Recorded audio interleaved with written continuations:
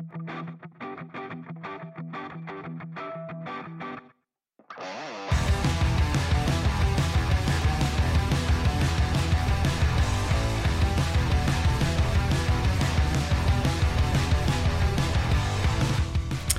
good evening, everyone, and welcome to another edition of the Weekend Wrap. Round 19 it was.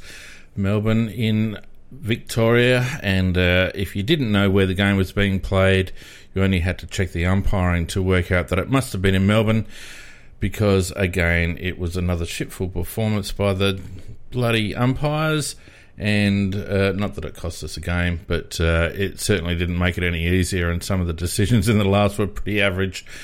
As I'm sure you'll agree, Macca, how are you, mate? Well, one thing I disagree with you right from the word go. I think it did cost us the game, mate. We were beaten by less than a goal by that 22-man team. And the one real bad turning point was we kicked 4 in a row, and in that last quarter, we come out like firing like bullets out, and they got the ball down their forward line, and they took a mark. Smith took a mark. But behind the play, Worrell's getting bloody mauled and thrown around, and it was a blatant free. There's 4 umpires out there, and nothing paid. And then later on, a little bit later, Worrell gets charged with taking the legs when he gets a hit to the head. And I have seen professional cheating going on, and I think I watched it today. Well, what I didn't see was professional kicking for goal, Macca, and you can't argue the fact that in the first half in particular, any advantage that we had was kicked away with some very, very poor set shot kicking. Yeah, I'll totally agree with that, because I've got a little note down here. We had 3 enemies today. We had Melbourne, we had ourselves with our shooting for goal, and the 4 buffoons on the ground. So, there was a lot going against us, and we helped the problem. I agree with that. No doubt about that. We kicked straight, and we probably win the game, even in spite of the buffoons. But having said that, it isn't right when you go over there and you're playing on a game, their home ground, a game they play all the bloody time on the MCG, where they play the bloody finals, etc., and you get treated like a rag doll. You're just treated like a piece of rubbish, and that's how the umpires treated us today.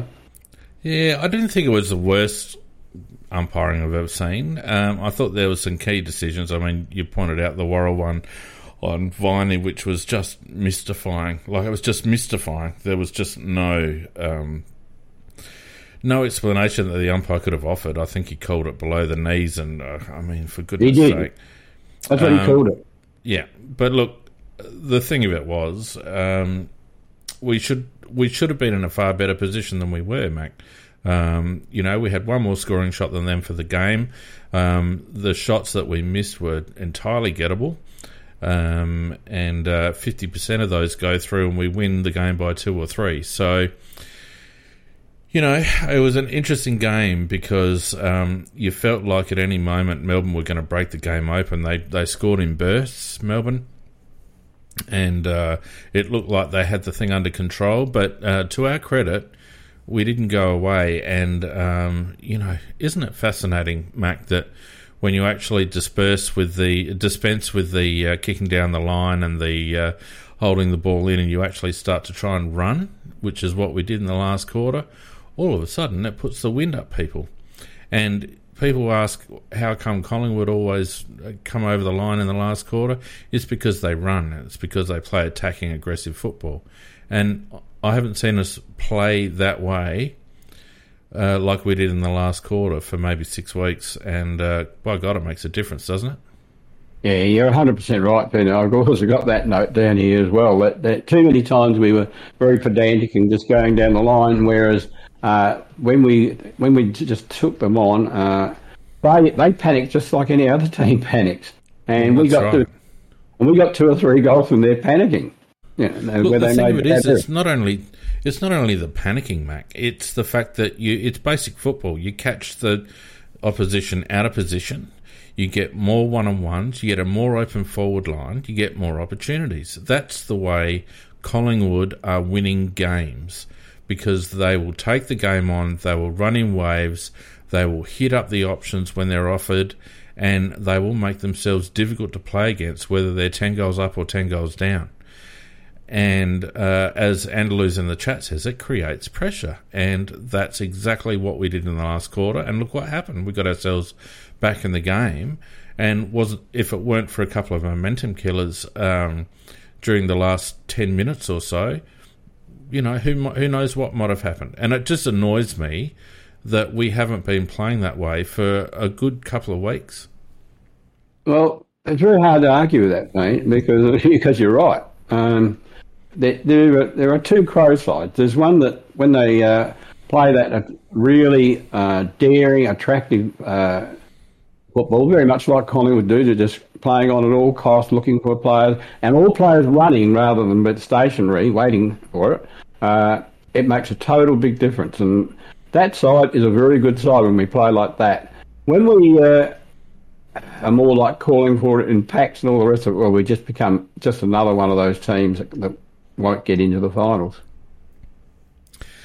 Yeah, no, look, so, it begs the question. Is it chicken or the egg, Mako? Is it the personnel in there that forces the team to play that slow, stodgy game? Or is it the personnel in there that create more opportunities with a bit more ball movement? Which one is it? I can't answer that because we don't have access to what they're being told by the coach. But for some reason, I don't know. I really don't know because, I would think that the coach would want us to play the more daring style of football. You'd think so. I don't think so. You don't reckon? No, I don't think so. It was evident last week against GWS that we wanted to play a closed-in style of game plan. And I think we've been, because of the fact that we've played fairly one-pace midfields, particularly since the break, since the Collingwood game, I think that actually forces us to play a more contested style of game. And when you start putting a couple of runners in there, like today, we had a bit of Rankin, we had Harry in there for a bit, but it was more the ball movement. It was the willingness to move the ball on, that made the difference. So I don't know. I think it was a clear directive in the last quarter to open the game up, and it just makes me wonder why we don't play like that all the time, because whenever we do, we tend to be successful. Yeah, actually, you do raise one very good point there, Fian. That's about the structure in the midfield. At times there we had, I would say, the slowest midfield in the competition when we had Sloane, Crouch, and I can't remember who else might have been there, but Dawson. And I thought Dawson, and I thought to myself, there's not 1 ounce of pace in that midfield there, and you're quite right. That does dictate the way you play. Whereas once Schonberg did a couple of nice clearances and like running at pace, and it makes a totally different aspect to the forward line. They can run all over the place in all different directions when it's done like that. Well, it's more than just at centre bounce attendances. I mean, we look at CBAs to get an idea of who is in the middle at any given time, but what you get when you get Sloane, Crouch and Dawson in playing in the middle is that you don't get any service in transition. You don't get any spread. Matthew Crouch today, and we'll go into this in more detail in a minute, but Matthew Crouch had 22 possessions. I reckon about 19 of them were at the feet of the contest. He didn't get a lot on the outside. He doesn't offer anything on transition. Roy Sloane, much the same. Just can't get to enough contests, although I thought he was quite good in the last quarter, getting back in defence. But when we play Harry, or even Jackson Haitley when he came on, when Rankin went up through the midfield, all of a sudden we've got a bit of movement through the corridor, through the middle, and it makes a world of difference. So you're 100% right, Mac. It's the makeup of the midfield has a direct impact on the style of game that we play, And when we have those slow, one-pace midfielders in, we've got no choice but to play down the line and try to play contested ball. Yeah, and, when I said to you off air, Crouch played well, that was partly baiting you. But I know you. Just to start it off on a good note. Yeah, just to get you live and nuts for the show, mate. Yeah. But I will give him one thing. He is good at getting his hands on the ball in the centre. It is a pity that he doesn't have the rest of the game. He got torched in the centre. Oh, I thought he got his hands on the ball a reasonable amount. But having said that, he's not. Look, he won't be playing anymore. Le'll be back next week and he'll be out again. But yeah, look, unfortunately, the game has passed him by. So, which begs the question: why was he played, Mac?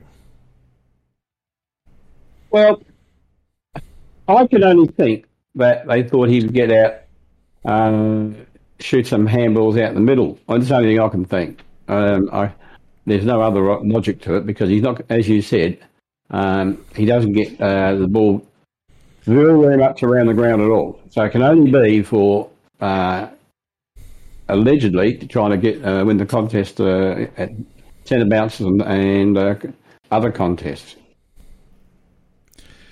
Yeah. Predominantly he was on Jack Viney. You say that's correct? Well, I don't think Jack Viney knew it. He wasn't close enough. Well, that's the thing. I mean, they both had similar centre clearances, but the difference is that and this is exactly what I'm getting at, Matty Crouch gave us 150-odd metres gained, and Jack Viney gave Melbourne 520 metres gained.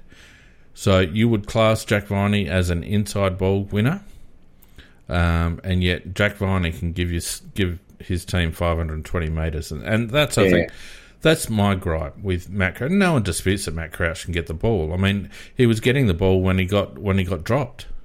You know, it's not his ability to get the ball that's ever been in question. The fact is that it's what he does and where he gets the ball and what he offers us, both on transition and defensively. And defensively, he was nowhere, and on transition, he was nowhere. So anyway. You can't argue against any of that. No. Look, before we get all the way into it, Macca, let's say hello to everyone who's joined us on Discord and YouTube. We've got a nice lineup there in the audience on Discord, so any of you that want to have your say, you know the drill, put your hand up and we'll get you on. And welcome to, we got 50-odd at the moment on YouTube listening live, so thanks to everyone who's listening on both those platforms. And don't forget your comments come up on screen and we can see them all. So those on YouTube, get into it on the chat there because we can see everything and we can respond because we're live, Macca. We're live. Yeah, well, we felt half dead after the loss, but then we're alive yet. All right. Okay. So why don't we, if I can just find what I'm doing here, why don't we get into the weekend's results, mate? Just to give you, just to give you your moment in the sun. I'll keep it quick, mate. Keep it quick? Hang on. Just keep it slow at the moment while I get myself organised. Alrighty. So on Friday night, we had the Bulldogs getting up by 41 points over Essendon. Essendon looked to be their last gasp seemed to be our match, and then they've fallen away quite dramatically since then. And the Bulldogs on Marvel won pretty comfortably. Yeah, I was really pissed off by the fact we lost Essendon by the way that Essendon played against the Bulldogs. The Bulldogs far too good for them.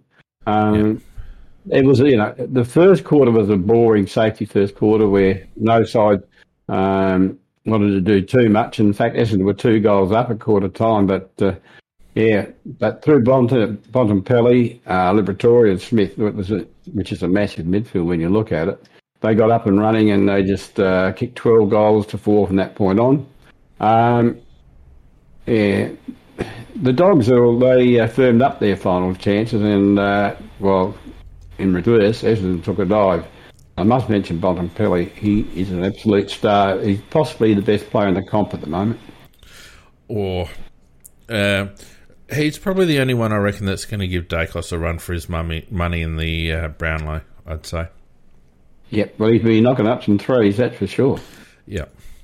On Saturday, we had Hawthorn learning the hard way that you don't give up playing with 5 minutes to go or 10 minutes to go, and Richmond just ran over the top of them, winning by a point in the end. It was a pretty good game in that last quarter.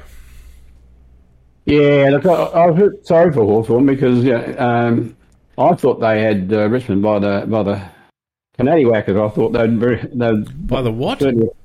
Canaddy-whackers, the polite way of saying knackers, mate. When have you been polite? Well, only that second. No, yeah, but they were 5 goals up at three-quarter time, the Hawks, and I thought they played pretty well. And I thought they'd go on to win it, but Richmond turned it on in the last quarter, and Hawks have been relying on their, what I would call a B-grade midfield of Newcombe, Warple and Nash, but they'd all played well. But that was it. They didn't play too well in the last quarter. Richmond ran all over them, and they got up. They hit the front with 63 seconds to go, and in spite of Sicily's efforts down back, they got up. And it wasn't Sicily's efforts; it was the bloody umpire's efforts. I tell you what, you talk about an umpiring fraternity trying to get the team over the line. Oh my God! Well, they could have put on black and yellow. I did actually say, Mrs. Baker, they should be putting on black and yellow Guernsey. No, brown and yellow. They tried to get Hawthorn. They gave Sicily three frees in a row that were just not there. Well, that last quarter, I think they switched sides, mate. Oh, it was horrible. Anyway, on the next game on the Saturday was Carlton and West Coast. Carlton doing the business by 71 points. Charlie Curnow getting a bag full and staking a claim for the Coleman.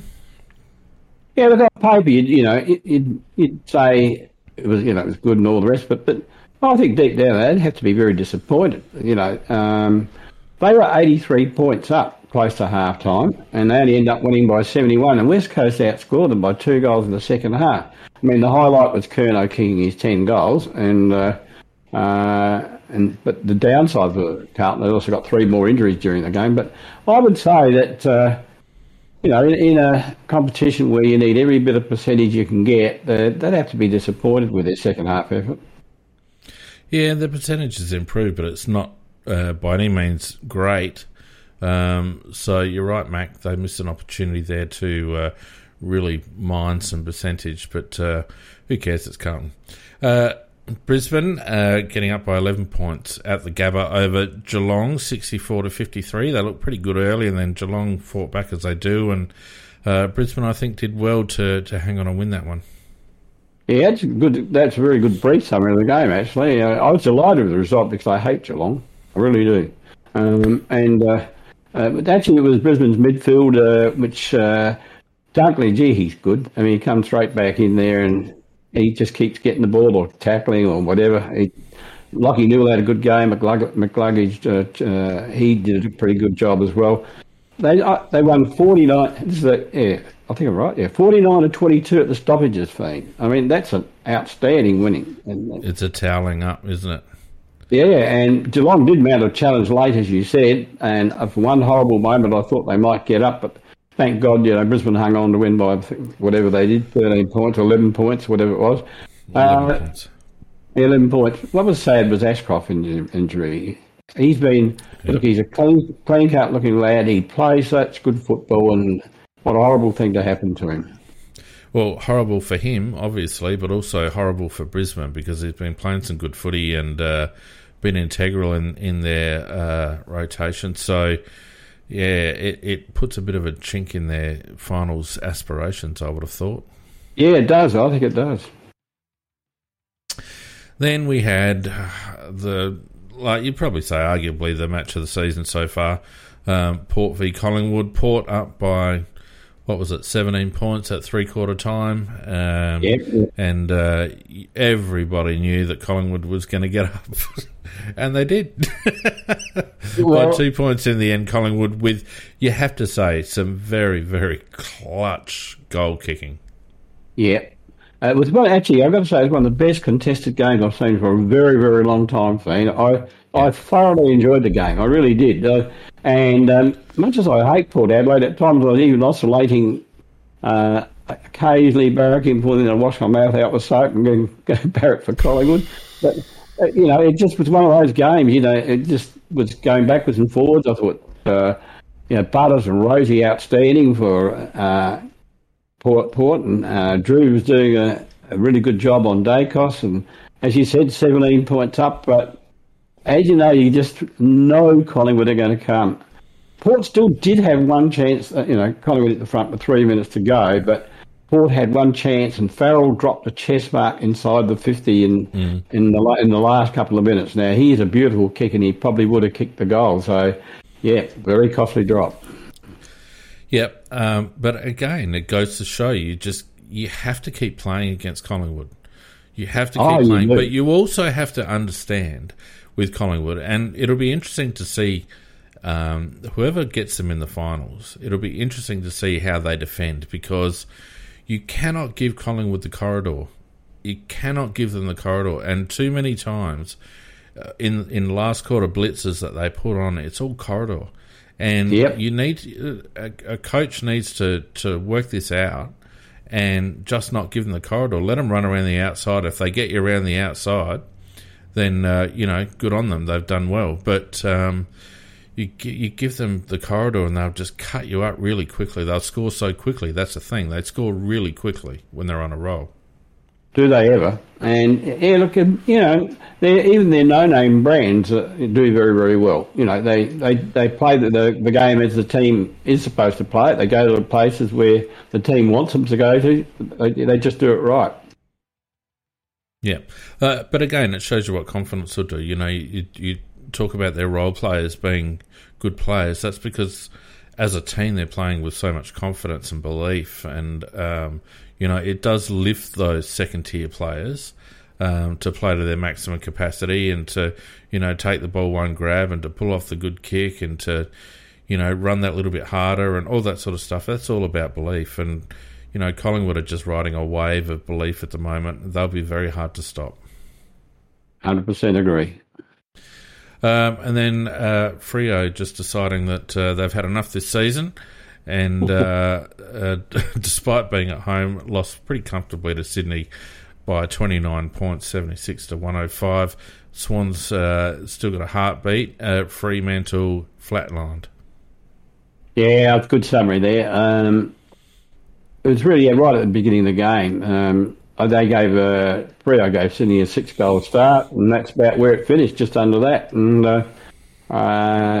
they just didn't turn up for the first few minutes, Freo, and it cost them any chance in the game. And they just were chasing tail for the rest of it.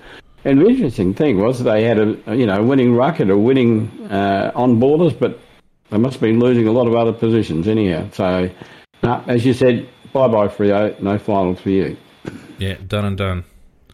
Done and done. And today, the Giants, after a pretty close first half, the Giants running away in the end by 40 points and really looking like being a finals chance, to be honest with you, GWS. They're playing good footy, and the Suns couldn't go with them. They've always had a good midfield and a reasonable forward line, but they've got a very, very good fullback in Taylor. He's outstanding. He'll be the All-Australian fullback, and switching Himmelberg back into the back line just gives them that strong body there, can take the big mark as well. And he was outstanding today, Himmelberg. So they've that's 6 games on the trot now they've won, and they're making a good charge. Yeah, well, they've certainly got momentum, and it makes you think, well, they're probably the best team out of the 8 at the moment, I would say. No, they're in the 8 now. Well, they're probably the best team just in the 8 now, then. Okay. And then after our disaster, St Kilda nearly had a disaster of their own before sneaking over the line by 8 points. I didn't watch this game, but was watching the scores, and for a long time it looked like North were going to get them. Yeah, I'm in the same boat as you. I was that pissed off after our game. I didn't bother watching it. Yeah, that's right. But I did see that they were leading by 8 points. I think it was three-quarter time, and Saints ran over them in the last quarter to win by 8. That's all we need to say. Yeah, that's right. All right, so that takes us to the table. And Collingwood now clear in front. Port clear in second, a game ahead of Brisbane on 52 and Melbourne on 48. So those teams, Collingwood now 2 games in front. The other 3 separated by a game apiece. The Bulldogs looking at this stage the best of the rest on 40.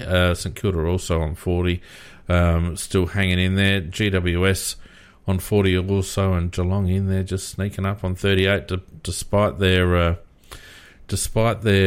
loss. They are in good nick, Geelong. They've got that half a game, plus they've got a fantastic percentage. So they're looking all right.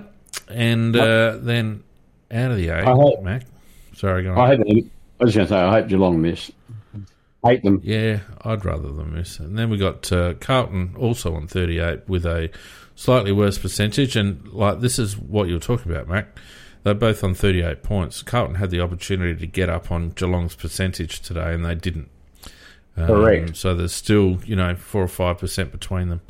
Richmond also on 38, but with a far worse percentage. Essendon would need a fair bit going their way now on 36 points to go their way. Sydney as well, 34. You think a bridge too far. And then certainly season over for Adelaide, Gold Coast, Fremantle, Hawthorn, North Melbourne and West Coast. Yeah, well, it doesn't matter what anybody says. Our final chances are out the window. Oh, yeah. No, we're not making it. We're not making it now, Mac. No. And, 2 key games were the Essendon and Giants games, and we failed. Had we won the Melbourne game, I think we would have been in with a lazy shot, but I don't think it would have made much difference anyway. No. If we made it, we would have been sold out pretty quick, I think. Sold out, you reckon? Yeah, I think so. You're coming up with some pretty good sayings tonight. Oh, there'll be more. All right, so as mentioned earlier, we've got a nice little audience in the Discord studio, so if any of you guys want to have your say, feel free. But in the meantime, Macca, let's get into our game. And as we mentioned, 14-13-97 Melbourne, 4 points in the end over Adelaide, 13-15-93. Many would say an honourable loss. How do you see that? Definitely. Really, really, I'd give it a better than honourable loss because to me it was a moral win, in my opinion, but the results don't show that. But there's no such fucking thing, Macca. No, I invented that one too. A moral win. There's no such thing as a moral win. Well, there's no morality in football. No, there isn't. But if there was, I just think we played well enough to win the game. That's what I'm saying. And through circumstances that we partly contributed to, and the other 4 people contributed to, that's why we got resolved. Yeah. So we had a couple of late ins, Mac. Luton Nankervis made his debut, coming in for a sick someone. I think it was McHenry. McHenry and Parnell, they both had the flu. Yeah, and Haitley on the bench as a sub, and Nankervis into the side. That's what I said. And you were right. Just while we're at it, I am taking applications for a sidekick for the 2024 season. So because I think Macca's losing his mind. Look, I'm not just warning anybody who applies it. You actually have to pay him to be on the show. And so you should too. the point I guess I'm making about Nankervis is that, again, it took a bloody sickness to give someone a debut. And again, just as Josh Worrell has done in the past and a few others, Luke Nankervis did not disappoint. Well, I thought he played very well for a bloke playing his first game. Fiend, he didn't lack any confidence, and I thought he went in hard with the ball. I thought he used the ball relatively well when he had it. I think we all thought he was definitely going to make the grade in the long term and probably next year. But gee, I think it's a little bit hard to keep him out after that. Well, he certainly played well, I thought. A couple of little errors Cozzy Pickett did him for a goal at one stage, and one other that I can't quite think of at the moment. But by and large, he was solid. He didn't look flustered. He didn't panic with the ball. He looked composed, and his disposal was pretty good. So a very good debut. We also had Harry Schoenberg back into the team, Mac. And after a slowish start, I thought his second half was pretty good. Yeah, he wasn't too good early, but he sort of built his game, and I thought he was going best at the end. Yeah, I think. Look, if Harry can play like that every week, I'd be happy with Harry. Yep. My thoughts about Harry. I think there's a lot to work with there. He needs to get fitter. He needs to just strip that puppy fat. Like he's fitter than last year, but he needs to be fitter again. He needs to put the same amount of work in this off season that he did last. If he's going to become a bona fide AFL midfielder, he needs to get those skin folds down, in my opinion. But he looked a little bit more composed, and we saw some of those sharp gives that he was known for in his debut season. So I thought it was quite encouraging, actually. Yeah, as I said in the chat, at least he showed some speed coming out of the midfield, and that is always was one of his assets. I mean, I agree with you that he could just tone up a little bit. There's a little bit of puppy fat still there, and if he could get himself to work like a Sloan or one of those does, and become super fit crazy in terms of making his body the very best it could be, he could be a very good player. Yep. And we'll spend a little minute just talking about Matt Crouch, because I thought, look, they've obviously brought in Matt Crouch as a like for Laird in terms of being a coalface distributor, and in that sense he didn't do a bad job. Didn't quite get as many disposals as what would be used to from a Rory Laird, for example. But he did get, a few contested possessions and I think he got 7 clearances. We'll have a look at that in a minute. So in terms of his inside work, I mean, we got what we expected to get. But as I mentioned at the start of the show, we get nothing from him once the ball's in the open field. And that's where I felt that Melbourne got more value from blokes like Viney, because they do more than just do the stoppage work. They actually get out in the open field and make themselves dangerous. Yeah, I love Viney as a player. He's as hard as a cat's head, and he goes in 100%, as you say, but he keeps working away all game. He's a good player, Viney. Yeah, well, I was talking about Crouch. I know, but having said that, that's the difference. Crouch doesn't do that. Just applications at aflcrowcast.com. Well, please somebody apply, then I can go.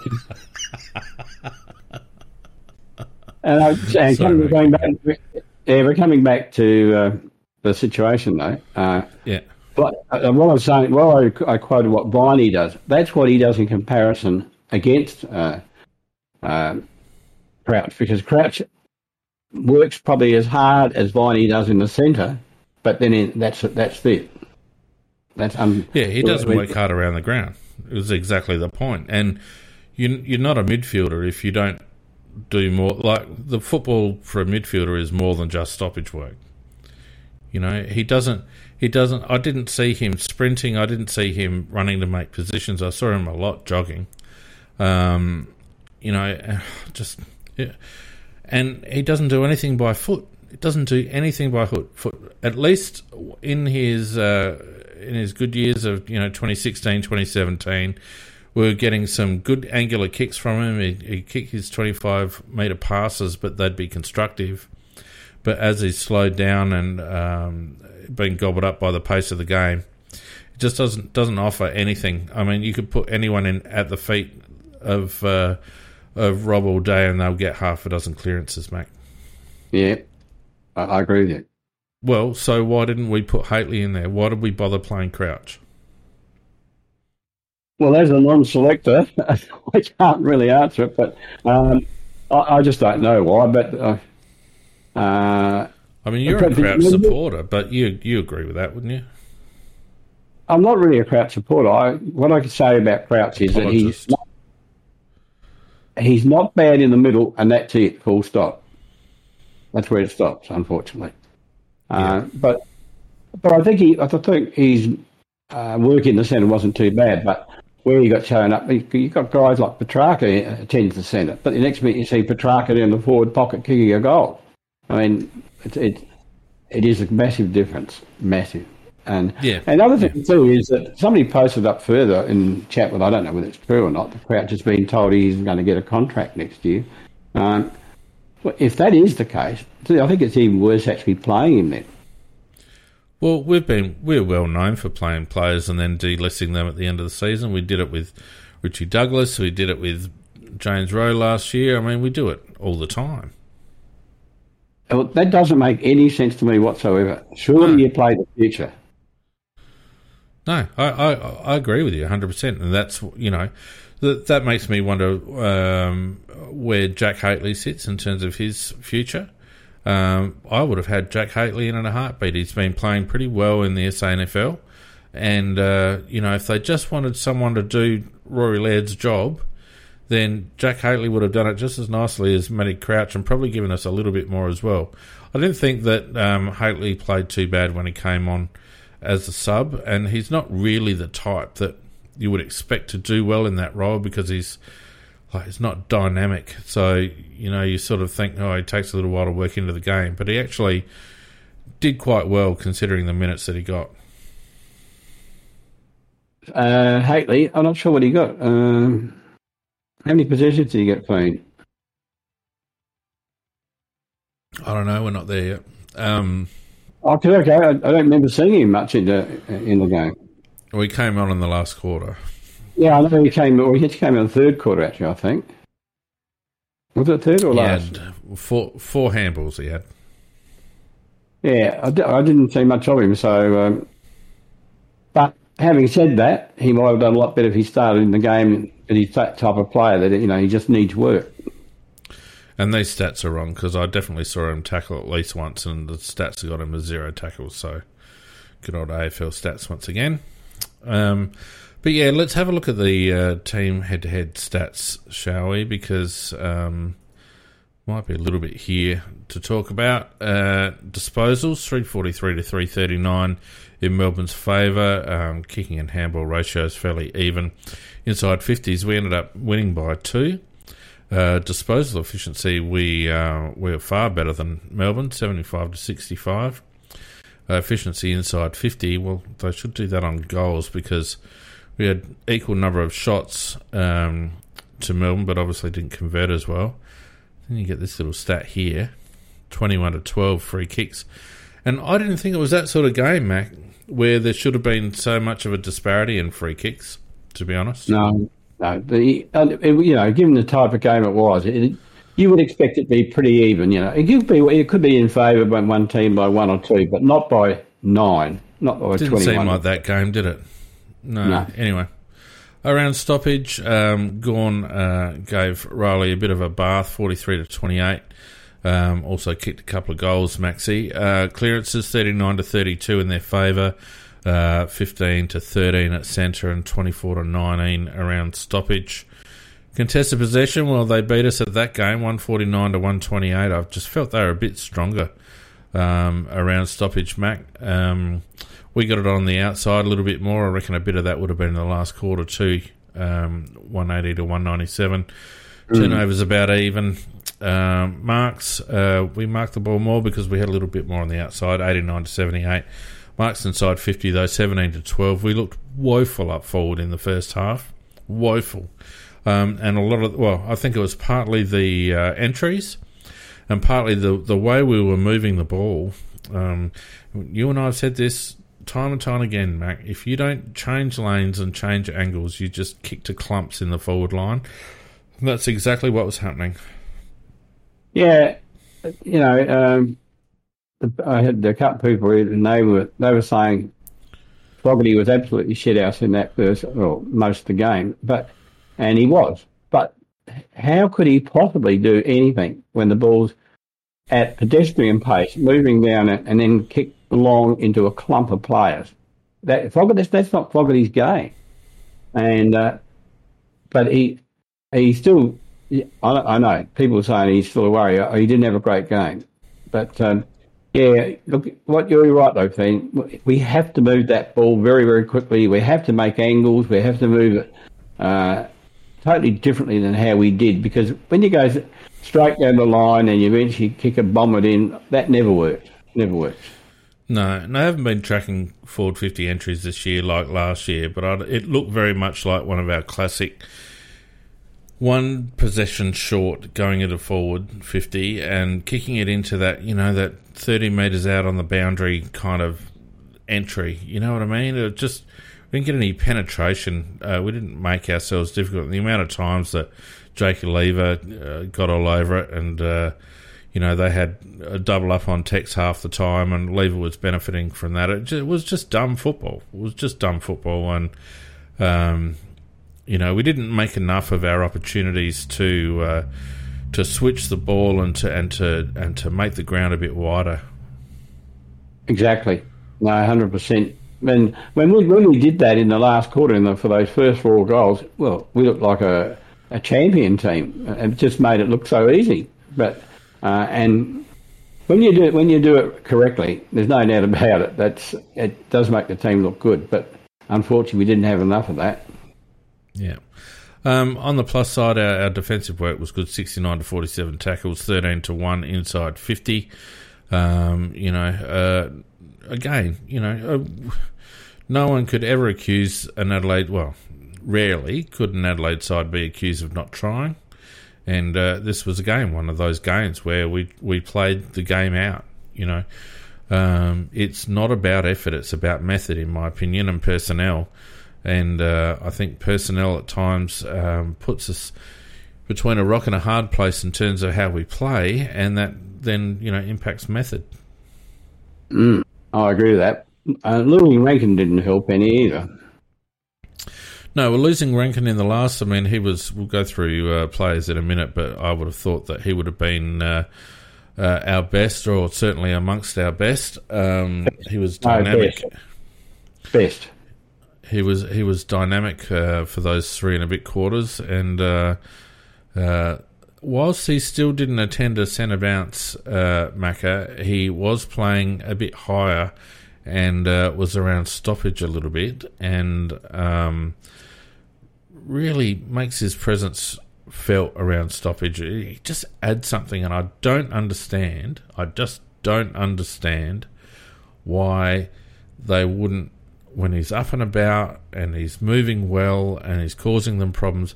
It's exactly what Goodwin did with Cozzy Pickett. Played him in the middle for a few, got him freed up, and then pushed him forward, and Cozzy went nuts. And I just feel like that's exactly what Nick should be doing with Rankin. Just give him a little 5-minute burst every now and again in the mid. He doesn't have to have a midfielder's engine, but he's clean and he's evasive and he's quick. This is this one-dimensional thinking that our coaching group seem to have. Well, some of our commentators today were dullards, but even they picked that up, that should be done, that Rankin should be given bursts in the middle. But it didn't seem to be obvious to everybody but the coach. Yeah, it lacks, to me, it lacks a feel for the game. I know we've got 1 or 2 on our Discord server that like to smash out stats and all the rest of it, but you've got to have a feel for the game at times. You've got to be able to understand what's going on and what you can do to influence what's going on. And like, if we look at the individual stats, the highest stats winners on the ground are Viney, Petrarca, Brayshaw and Langdon. Before any of our midfielders get a look in. And then it's Shuey's our highest on 23 touches. In a game like that, as your highest possession winner. Then we've got Crouch on 22, Dawson on 22, Hinge on 22. We only got 20. I mean, admittedly, it was in 3 and a bit quarters, but we got 20 touches out of Isaac, 3 goals, 3. Imagine if he'd been around the ball a little bit more. I know.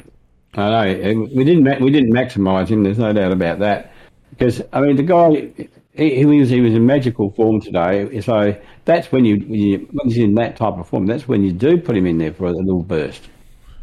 And a coach has got to have a feel for that. But coaches have played the game. They understand momentum. In basketball, they call it someone's got the hot hand. And when someone's got the hot hand in basketball, you bloody give them the ball. You give them the ball. Once they get hot, you give them the ball. And yep. To me, that's exactly what we should be doing with Rankin. Once you see he's on, you get him around the contest. You give him as many opportunities as you possibly can. And you put the wind up the opposition because they've got to cover him. So I don't understand modern AFL football in general, how they just seem to be so hesitant to make these calls. It really, I don't understand, Mac. Well, I don't think Nix is a brave coach. I'm thinking. I mean, Nix he learned his football up in Sydney, and he coaches along the horse lines, where you try and make it as safe as possible, rather than daring as possible. And sometimes you just got to go outside that area, and like when we're playing a team like Melbourne, a team like Collingwood, you really have to. You just cannot play in a standard way. You've just got to take it on. And if you get beat that way, then fair enough. But because you're going to get beat if you play stock standard. Yeah, agreed. And again, if you look at the benchmark of the competition, Collingwood, they don't mind mixing it around. They don't mind taking Nick Dacos out of the middle and putting him across half-back. They don't mind giving blokes runs at the ball. You've got to make yourself hard to play against. And when you've got a bloke, like I think there was a period of time, might have been in the beginning of the third quarter, where Melbourne got on a bit of a run and Rankin was sitting in the forward pocket waiting for the ball to come down. And meanwhile, Melbourne have kicked 2 or 3 goals, and the commentators even made the point at that point. It's like, you've got Rankin sitting down there. He should be up amongst it. Yeah, I 100% agree, Pete. No argument about that. Yeah. So, look, not a huge amount to take from the... Oh, g'day, Scorpus. How you going? You just dropped in there. Yeah, I just thought I'd come on every once in a while, and tonight's one of the times I've got a bit of free time. And you heard I was taking applications to replace Macca, and you just come straight in. It's not an application; it's an audition. I don't think I could do that, but I just thought I'd come on, have a chat here in the middle of talking about things. So yeah, it's good to be back. I could pay you to take my job. Oh, maybe. Hit me up after. We'll have a chat about that. Very good. We've also got Nuz here. Let's bring Nuz in just for a minute as well, and we'll have a bit of a four-way. It's been a while. Well, I got it. We're in trouble. We've got real intelligence amongst us. Yeah, so now that we've rabbited on, Nuz, how you going, mate? Good. Can you hear me? We can hear you, Nuz. Great. Yeah, I'm good. Well, you know what? Not that disappointed about the result, because it means that we have to be forced to play more kids now. So, well, I hope anyway. Well, particularly now that we've got Rankin out.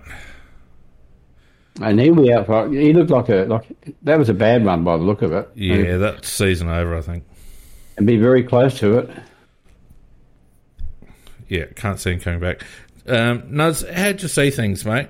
Give us your learned preview for your content this week.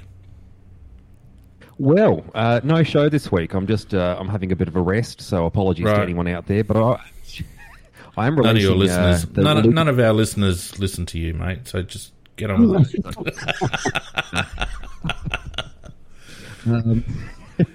Well, anyway, in that regard, no, we all do. We love it. It was the big bodies around, and I can see why the coaches brought in Crouch. I can see their thought process, but Crouch, after the first 5 minutes, which I thought he was okay, just started to do Crouch things, and the two-way running just wasn't there. The pace, it eluded him, and obviously we know what happens with Sloane. It's just a bit of the same old. And looking at the CBAs, we had a few more kids in there, but it's hard because Melbourne are a top 3, top 4 side, so it's always going to be difficult, you know. Brayshaw, Petrarca and Viney, they're all seasoned bodies, aren't they? And the fact that Schonberg was probably our best midfielder on par with Dawson, I think that's phenomenal. I mean, it just proves finally, hey, you know what? Give a kid a chance that he might actually repay you. Nankervis, Cook, say no more. Well, I've got to say a bit more because I've still got about half an hour of a show, but... Well, you got to do it. What do you think, Tim? What did I think? Yeah, I mean, I'd agree with those thoughts. I think the coaches at the moment across the last couple of matches seem to be stuck in sort of, I guess what's the way of putting it? Like they're trying to juggle a whole bunch of different things that they're aiming for. Obviously, finals is one of those, winning games. And then on top of that, they're sort of trying to shuffle in these kids into the mix, you know, give the seniors a chance. And it just seems like 1 week, one thing pulls a little bit more than another thing. 1 week, we've got a midfield mix that has, you know, Saligo's getting more chances, Rochelle's getting more chances, and obviously they didn't play this week. But, you know, then we go to a different week, and then it's Keys, Sloane, it's, you know, Laird taking up all the midfield minutes. And this week it felt like they're gone, got a few issues, there's a few injuries and illnesses and things. We're gonna give a little bit out of there. We're gonna give you the Schoenberg. We're gonna bring in Cook. We'll give you a little bit, but then at the same time, you know, they bring back Matt Crouch as well. Which, you know, you look at the side that they've put out there with players like Cook and players like Nankervis, who was a late sort of in, and then you look at them also bringing in Crouch. It doesn't seem to match up. Like, it doesn't make a lot of sense, those two strategies. And I certainly agree with Phoenix, what you were saying earlier, that I would have thought it would make more sense to play like a Haitley, even if he's not going to, you know, be on the list for much longer, over Crouch, just to sort of see, you know, is there something there? We know what Matt Crouch is going to bring, but Haitley, you know, hasn't had a ton of chances. Well, actually, last year when he played in the midfield, he actually played well until they put him on the wing, and then he tailed off. But he had a good... He had probably about 4 or 5 really good matches in a row playing as a mid. And who did he get pushed out for, Macca?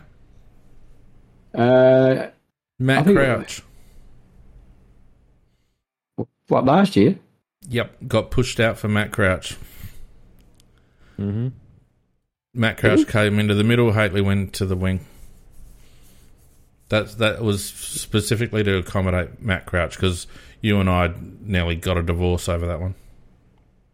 It's pretty weird sort of setup in the SNFL a lot of the time, where there's players playing in the midfield there that, you know, are definitely not going to be getting AFL game time in those positions at all. Like Tyler Brown, you know, as much as he's been performing okay in the SNFL, there's no way he's getting another AFL game.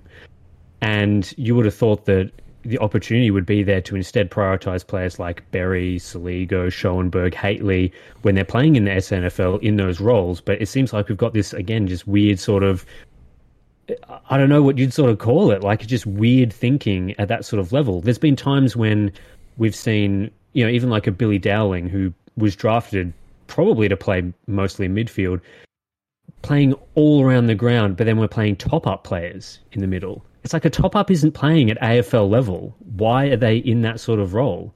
It just, some of that thinking really boggles the mind there. And I would have thought that, if we've made the call on a player like Crouch, which seems very unlikely he's getting another contract, that you wouldn't just keep playing him even at SNFL level in the midfield, in the inside midfield. You'd find some other position for him and give game time to the players that actually have a future in the side.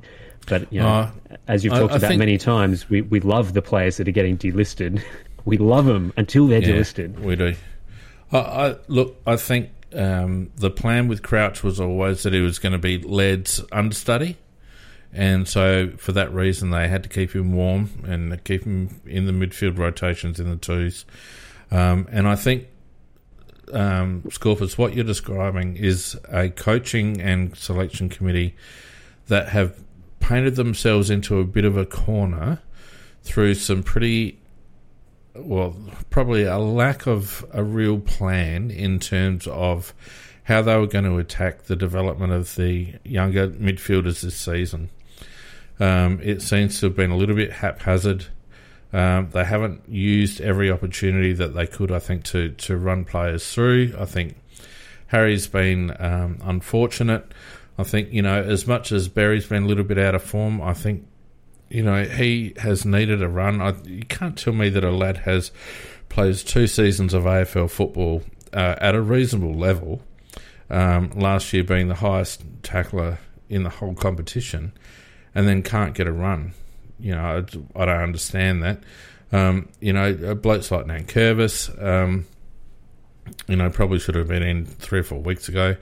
There doesn't seem to have been a plan or a discernible plan that I can tell that has allowed them to rotate juniors through, give blokes rest when they need it, but also expose them in the position that they have been chosen to play, that they were drafted to play. Certainly. Go ahead, Mako. No, I was just going to say, somebody in the chat mentioned, and I'll ask both of you guys this. Sloan, I'm in the category that I wouldn't give a Sloan another contract. I think he's too slow, and I know he played not bad in a defensive fashion there today, but along the same line as Crouch, I know he performs better than Crouch. He's 33, I think, and I'm just interested in both what Sensible Crow and you think about whether he should get another contract. What do you think, Scorpus? Okay, I guess I'll head off first. Earlier in the season, I was happy to have Sloan come into the side and see what he could do after his ACL injury. You never really know how those sorts of things are going to go. So bring him into the side, having a look, no problems there. I think in the back half of the season, it's pretty clear that the game has gone past him. I know people are sort of saying, he's coming back from an injury, he has to have time to, accommodate himself to the level, but he's also 33 years old. Like, it's unlikely that even if he didn't have an ACL injury, that he'd be playing at his peak at the moment. And if you're thinking about, like, another year as a 34-year-old player, like, how many midfielders playing his role have we had at the club that have been able to play at 34 years old? Like, there's not very many. So, based on his performances, I don't think he should be getting a contract next year, and I don't think there's another role for him in the side that I'd be comfortable with him playing. Like, half forward, we have plenty of players that can rotate through there. Lots of younger kids, players like Rochelle and Pedler, who I would expect to still rotate through there. Half back has been floated, but we're stacked with players in that position. Nankervis just came in and showed that he can easily play that role without having played ever. So I don't see a role for him, and I don't want that temptation there of coaches maybe thinking, maybe we can give him a game, or he's a club legend and things like that. I think it's time for him to retire and just sort of move on to the next level for him, whether that's coaching or something else, and giving what he can give in that area. Baxter in the chat reckons that Scott Thompson gets 50 touches a week at playing for the Only Jets. Well, Baxter, I played about 200 games on that bloody postage stamp of an oval. It's not hard to get 50 disposals on Kingswood Oval, for Christ's sakes. I've seen bloody primary school grounds that are bigger than that. Sensible, what do you think, mate? Would you give Sloan another contract? I wouldn't. We just have enough players that have proven time and time again that if you give them a chance, they'll actually do well. I mean, Schonberger's been biding his time. Berry, as you said, is ready to go, and next year that'll be his 4th year in the system. He's clearly ready, and Sloane will be 34. And if it's good enough for Hodge to be shafted, one of the all-time greats out of his club, and who else? Zeeble to be sub. Who else? Nathan Jones. That's just top of my head, and surely there's others. Then it's good enough for Sloane, and I love Sloane. We all do. He's phenomenal. He's a great bloke, and everything. He's given everything for his club, but we don't owe Sloane anything, and he's a custodian of the club, just like we're fans of the club. But we shouldn't owe him a contract. And I think in the past we've always been a bit friendly with some of our decision making in contracts, and always given one more. When we gave Sloane his contract ages ago, it was already one more year. Yes, he's playing football, but we have 40 people on the list. We're going to get more kids in. We're going to probably get, or possibly Redmond and others as well, Bailey, Williams, whoever you like, over the next period. We need to give them a shot. Rory Sloane's numbers this year are mirror image to Jackson Haley's last year. Last year, not this year. I mean, say no more. He does his job because you expect him to. He's played 250 bloody games. Of course he's going to do his job, but so are other kids. And at 34, it's going to be too late. We're going to have to rely on him to, I don't know, make his own call. He's got a couple of weeks left to decide, but are we brave enough as a club to say, hey, Rory, time's up? Are we brave enough? And I fear that we might not be. I don't think we are, and I think part of the issue with someone like Sloane and senior players in general is that if you look at how Sloane plays, like it's not like he's getting into the wrong positions and is just constantly not playing to coaching instructions and not following the game plan. He very much is doing those things. He's doing everything that you'd expect of a player, and I'm sure at a coaching level, in between the games and everything, his reviews are, you're following all the instructions and so on, and that has to go away to selection is probably a big reason to why he's still getting the games. But that's only part of the story. You can be in the right position but still be ineffective in that position in terms of a player losing a ground ball or something like that, or being unable to stop someone transitioning or doing some fast breaks. And it's clear that Sloane can't do those things at the moment. His body is just not letting him do that. So I think the coaches have to sort of, get out of that mindset that someone is still, a super valuable contributor just because of his positioning and game sense and knowledge of the game plan, and start thinking, we need to get our junior players to the level where they're doing those same things at the same level as Sloane, but on top of that are just playing at a level that you'd expect of a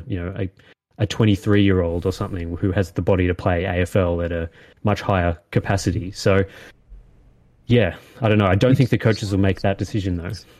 So I'm a little bit different to you guys. I would give Sloane another year. I wouldn't. Well, let me finish, Macca, if you don't mind. Go ahead. This is why you're getting the sack. Good. I got two good candidates doing auditions here, in case you didn't realise. Nuds mentioned Luke Hodge, and yes, Luke did get kicked out of Hawthorn in his final years, but he did do a very good job as a quarterback for Brisbane when they were developing. And if there's one role that I think Sloane could play, it's as that sort of general in the back lines as a medium-sized defender. I think he would be quite good in that role. And if we were going to play him anywhere, I don't want him in the midfield, and I would like him to play a lot of SANFL, but I think he still has some value, unlike Matty Crouch, who can only do one thing. And that's play inside mid, and he's not dynamic. Sloane has shown in patches this year that he's still got the ability to make a difference and have an impact on the game, and so I'd give him another year on that basis. Well, I'll talk now that you've finished, Lee, and I apologise for interrupting before. Thanks. How rude. And shocking. Absolutely disgraceful. I agree with Sensible Crow and with Phoenix. with Tim. Sorry, not Phoenix. Yeah, I think that Sloane. What we're seeing at the moment is not the Sloane that we used to have.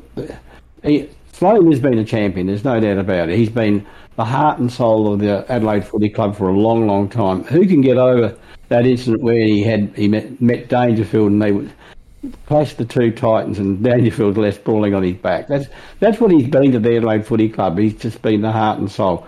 But age catches up with everybody, and what we're looking at now is not the man that is capable of doing that anymore.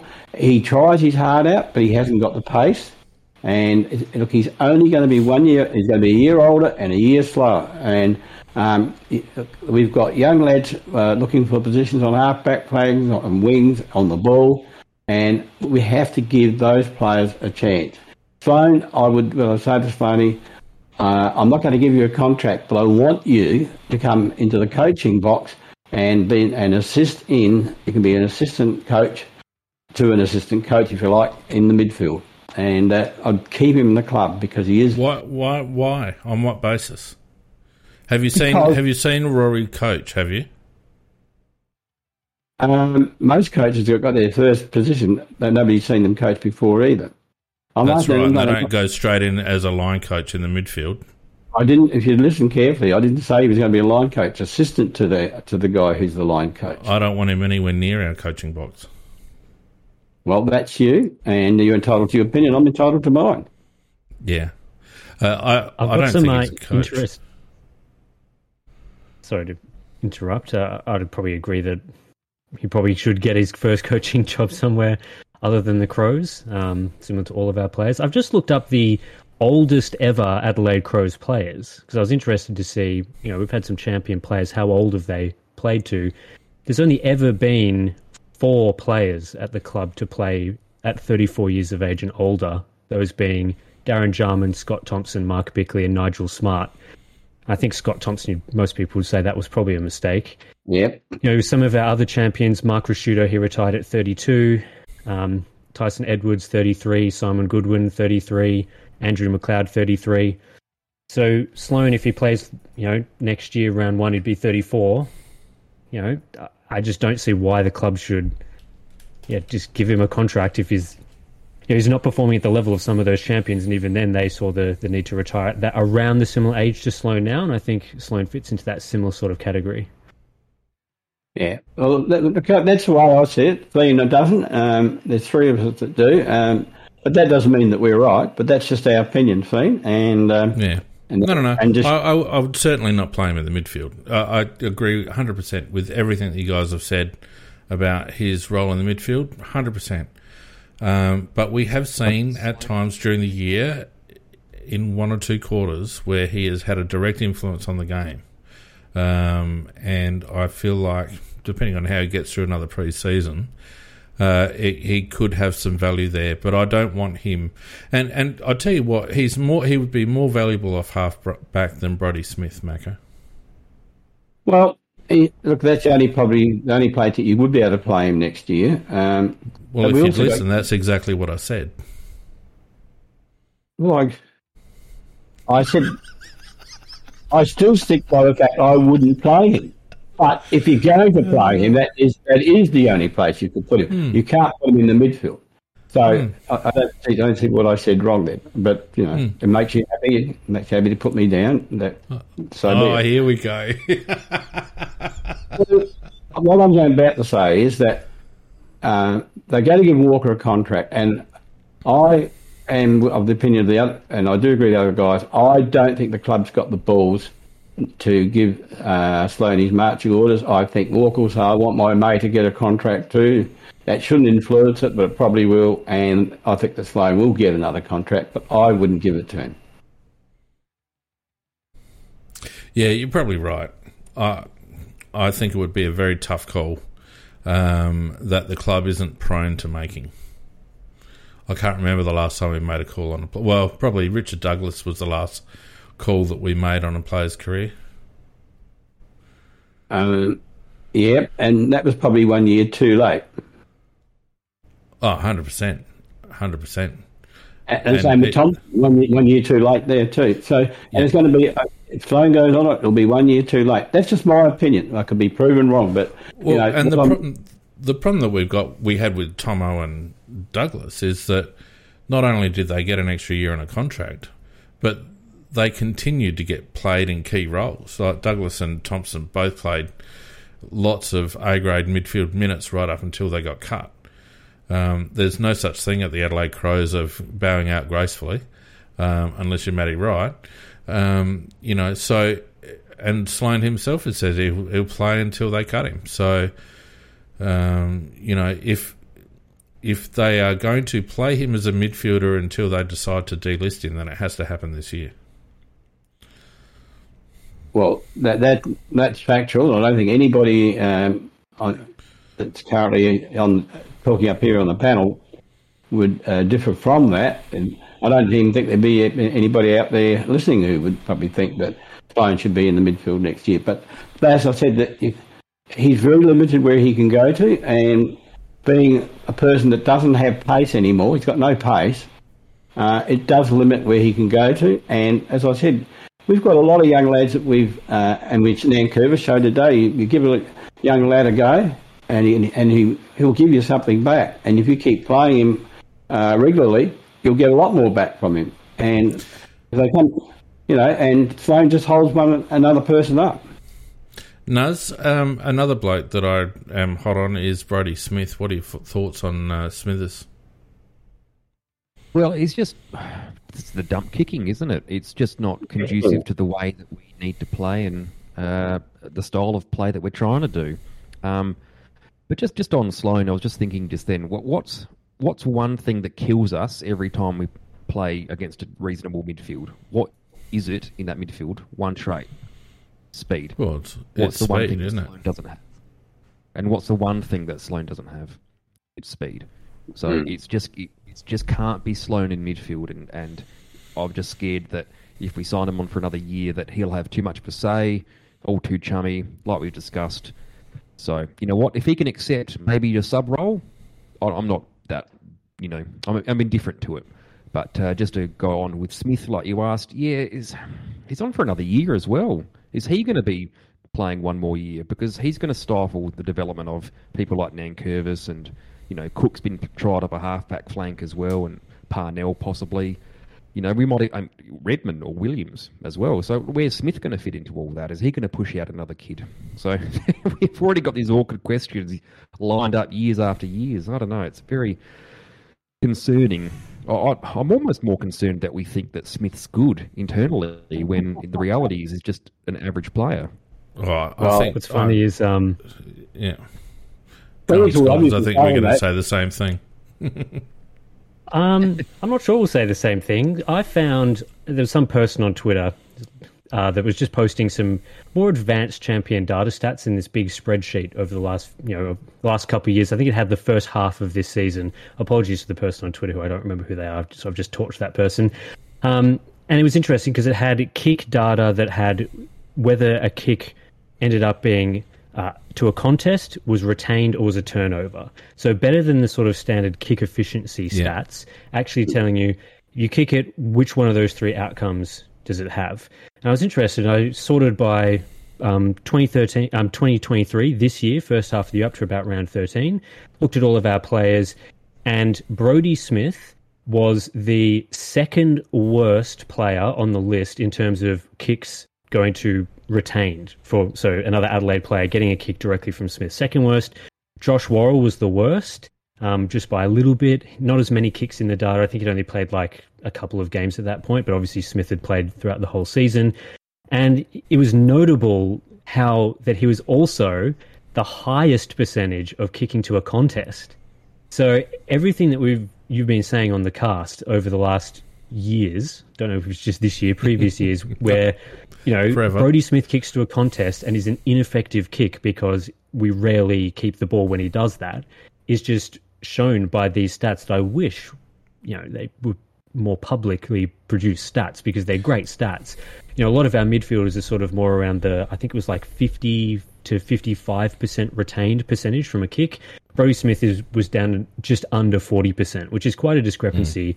And, the best player for us was surprisingly Max Michelani. At, I think 65% of his kicks were retained by the Crows, which is very high.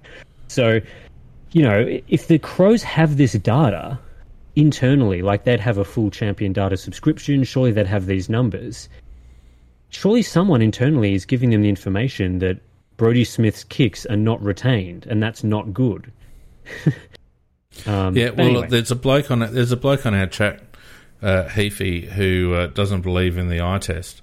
But we've made that observation about Brodie Smith for about 5 years without any stats to back it up, and it's been bloody plain as a nose on your face. So, the eye test, if you actually know what you're looking at, actually stacks up, doesn't it?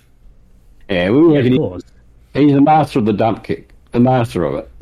Always has been. Yeah, I mean, Brodie Smith, he didn't have a high turnover percentage, so it's not like a lot of his kicks just go straight to an opposition player. But it's very concerning how often it just goes to a contest, and especially a lot of those contests we didn't end up getting the possession from. So, Hinge was notably higher, Wayne Miller are notably higher in terms of their, how effective their kicks were, and that's what you'd expect from a half-back. Like, you'd want your kicks to be retained by the next player. That's how you set up chains. That's how you transition inside the forward 50. If you're getting a player who's mostly kicking around that defensive 50 line and, less than half the time it's being retained by us, it's just, our defenders are just getting torched there because the ball's probably going to come straight back in. Yeah, Andalou says, does it include kick-ins? No, it doesn't. And not only that, any bloke kicking in worth his salt these days would not be kicking to a contest more than probably 30% of the time, really, these days, although we seem to do it a lot. Look, the other one that we've got to discuss, I think, is Lockie Murphy. Tries his guts out, got us a goal, all the rest of it. But again, like no class or composure, in my opinion. He's an interesting player because I don't think there's any player more courageous than Murphy. I think he's got courage to burn. But also, you need two things in football. You need courage and ability. And look, he has days where he looks like he's got ability, and then he's got days where he looks like he can't play. So he's a bit of an enigma. As I said, you can't knock him for courage, but you can knock him for contribution. So I don't know what the other guys think. Yeah, Nuz, what are your thoughts? My thoughts have always been that Murphy has actually always looked best up at the contest. Well, that's where he was in form first half of the season, and he was doing that, and now he's kind of lost his way a bit. I'm not sure if there's something's changed or he's just a bit tired or cramping or late in the season, but he's a seasoned campaigner. He shouldn't be, going out of form as the season goes on. He should be the ones, leading from the front. Yeah, it's just something's a bit off about his game at the moment, isn't it? Did you guys see that contest on the outer wing where it got set up for a goal? Basically, it was in the first quarter, I think, and Murphy's opponent directly got a goal.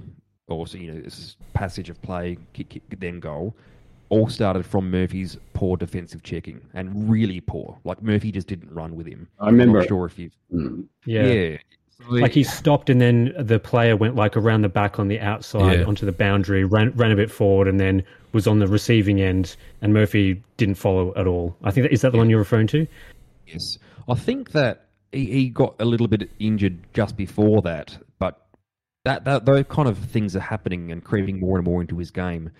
And the question always comes back to him, to everyone, is he going to be on the list and, in the best 22 when we're top 4, top 3? When you see a player like Nankervis or Michelani or these X-Factor tops, even Thilthorpe, who's down at the moment, you can see something in their game, because we've all been watching footy for 30 years, and you'd be like, that's going to win him, that's going to win the game, blah, blah, blah. And there's something about Murphy's game that's just lacking. It's just courage, but nothing else. Class that's lacking. Wise. Yeah, it's class that's lacking. He's not a classy footballer, Nuz. He's the same as Ned McHenry. He's a trier. He'll give you 1,000% effort every week. He'll never leave anything in the sheds. But he's not got great skills under pressure. He doesn't hit the scoreboard often enough, although he hit the goal today. And he's again one of those see ball get ball types. So he's quite good around stoppage situations. But in general play, more often than not, he's in the wrong position because you see him flying for marks where he should be staying down and waiting for a crumb. You see him out of position, and like you said, defensively, he can get found out. He seems to be a bit of a, I don't know what you'd call, what you describe this player as, but he's someone that both does and doesn't have good football IQ. And by that I mean when we're sort of setting up play, like it's a stoppage or something, Murphy is often in a good position. Like when he's in the midfield, and as you were talking about, he has this set play where he sort of sits behind the contest and then he runs through to get the clearance. And a lot of the time he gets the clearance is from that exact play. And you see him in the forward line. He's often flying for marks, the thing that we've always complained about. But you're not going to fly for marks if the ball's not going near you. So in those circumstances, it seems like he's a little bit of a robot. And I'm sure this is why he gets selected as well. Similar to Sloan, he knows the game plan, the positions that he has to be in at certain times. He gets himself in those positions, and then he has his very limited impact around that sort of zone. And I was watching him pretty closely today because I'd selected him in the Big Footy goal kicking competition. And even things like just holding shape on the outside of the contest when he was around the midfield, he does that reasonably well. But when it comes to I guess impacting in that X factor way, he just doesn't have that at all. So in those times where he's slightly caught out of position, he's totally ineffective.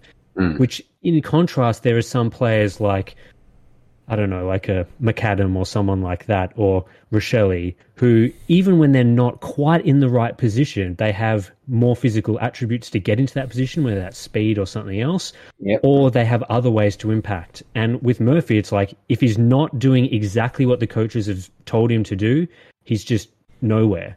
And I think that Sensible Crow example of when he didn't run around the boundary to catch up to the Melbourne defender is exactly that encompassed. He had his one job, which he was in the right position to stop the play, and then job done. So he sort of switches off. He's like, okay, that's me done. But the other player had much more X factor and dynamism and did something a little bit unusual, ran around a little bit, and they got a goal out of it. And yeah, I agree with Sensible that I don't think he's a player that we can carry to a top four ladder position. I just don't think players who are that robotic in that sort of forward-ish position should be in the side. You need a lot more ability to do multiple different roles in a better way than him, unfortunately. But his courage and things like that, you really can't criticize that. He's a very, very courageous player, and just throws himself at contests and stuff, which I'd love to see maybe a Darcy Fogarty with some of a bit more of those attributes at the moment. But unfortunately, we've got Fogarty with some of the X Factor stuff, and Murphy with more of the throwing themselves at things stuff. So, yeah, unfortunate. So the other person go on, Naz. Sorry, just on that, because there's a player playing for Melbourne, right? And we were linked to him for 2 years running, and he couldn't get a game for Melbourne, and he would fit the Murphy role or McHenry role to a T and get goals. Played for Melbourne today. Do you know who it is? Alex Neil-Bullen? No, it wasn't him. No. Smith? Yeah, We've been linked to him the past 2 off seasons, and we didn't get him. One of my main gripes has always been with this club is just that extra 10% of creativity you need during list management and draft time to get you over the line. We can all do our job to 90%. Or even 100%, I should say, but it's that little bit extra, that strange kind of reasoning and creativity and thought process that we need in such a tight environment like AFL or any professional sport that you need to get over the line. We could have had a chance to get Cade Chandler for literally nothing. And for years I've been saying, he's got something. He's very good. I saw him play as a junior. He will be better than Murphy and McHenry, but we kept McHenry and Murphy on the list, steady as she goes. Barty Magic's brought it up before, that sunk cost fallacy. Oh, they've already played 50 games at the club. Let's just shovel another 50 into them. That kind of outside thinking we really lack. We've many examples in the past. Re-signing Himmelberg for too long. Not getting pick 5 for Connor Rosie. Example. Oh. Getting rid of the Crown boys. Every year there seems to be something that's just, it pisses me off anyway. Nuds, in the finance game and investments, there's this thing called hugging benchmarks, and I feel like our list management team are a bit like that when it comes to the investment in players, right? They are happy to hug benchmarks because in doing so you never get too much above the benchmark, but you never get too much below the benchmark either. So it's a risk-averse strategy, right? The bloke that used to fly under the radar for the Crows, who was a massive reason for our 90s and early 2000s success, was Alan Stewart. His ability to be able to spot talent and to be able to make calls on players. I think he was integral in us picking up Kane Johnson, for example. Like, you need to have something, and it's all very well and good to have your talent list and to look at to do all the things that everyone else does. They go to all the games and they look at the under-18s champs and all that sort of stuff, and focus on bringing the South Australian kids home and do all that sort of stuff. All the things that you can go tick, tick, tick, tick at the end of the year, and put forward a fairly good case that you've done your job. But you're 100% right, Nuz, that there's those little 1% things, those little X factor things where a bloke who is good at picking up, that understands the game and understands potential and can see things in a player that are more than just a stats sheet. They're the ones that are worth their weight in gold. And I don't believe we've had someone at the Crows like that for a long time. Well, correct me if I'm wrong. If Alan Stewart, is this the guy that was effectively pushed out of the club because he suggested that Jenkins should be traded to Brisbane for a first rounder? Yep. Mm-hmm. Yep. There you go. I mean, so you've just summed it up to a T. I mean, so people like that are a dime a dozen. They're really, we need to respect these sort of minds, and we haven't changed our list management to a recruiting team. It's they're doing a job, and that's great. We all have to have a job in their life, but to do more, that's what we're lacking. And until we get to that stage and make just bold calls like maybe, I don't know, dropping Smith, getting rid of Sloan, maybe sending Ogilvy to Tasmania to do their scouting job, that kind of stuff, they're just a little bit bold, maybe we can then finally take the next step. I just think we're a bit meh at the moment. Matty Rendell had a little bit of that, I think. Sometimes he could be a bit screw loose, but Malcolm Blight could be a bit screw loose too, and he won us a couple of flags. And sometimes it takes a bit of a crazy genius, doesn't it? But Matty Rendell had some good pickups. Paddy Dangerfield probably the jewel in his crown. But you're right. Things like positioning ourselves to get Connor Rosie in that draft, where we absolutely could have. Those sorts of moves that we could have made. The Dawson trade was really good, but we had Sydney on the ropes. But then to not force a better deal in the Rankin situation when he was out of contract, and who gives up pick 5 for an out of contract small forward? Nobody. Except the Crows. That was terrible trading, in my opinion. So we don't seem to have that. I don't even know what you call it, Nuz. What do you call it? You know which club does and who does? Kinnear Beatson from Sydney. Yeah, he always 100%. does things every trade in off season that just does something. Like he bid on those two players, the one before us and Michaelaney, just because he could.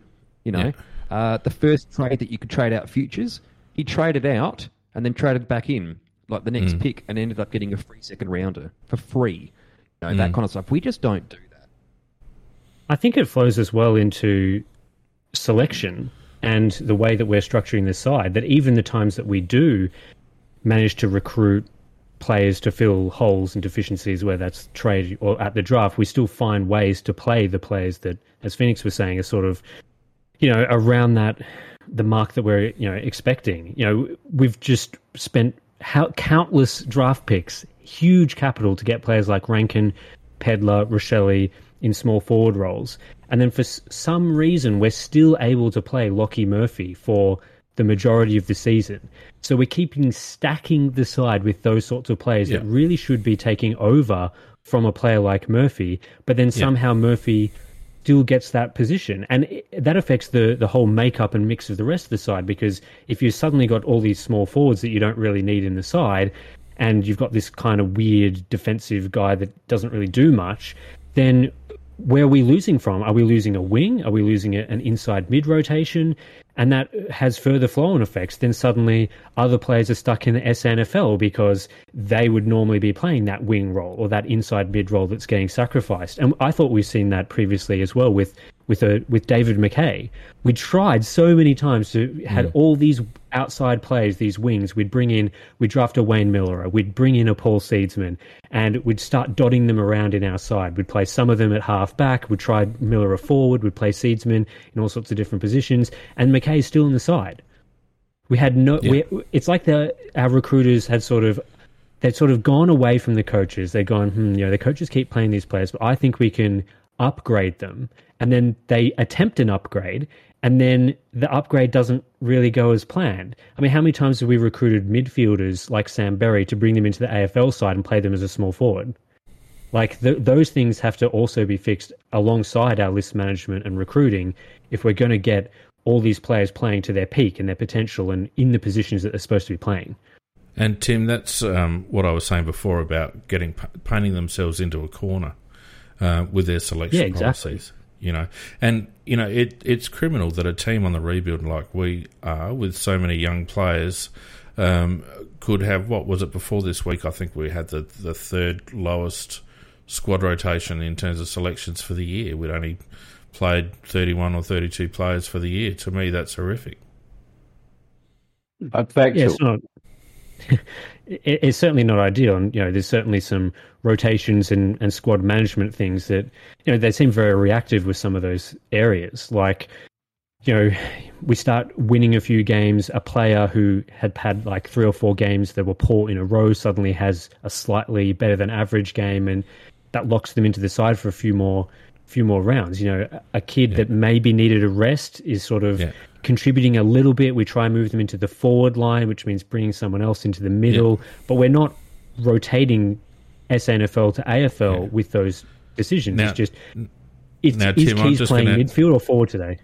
Tim, I'm just going to get a hardball and dish it out to Macca because he's gone a bit cold. Come on, Mac, get in there.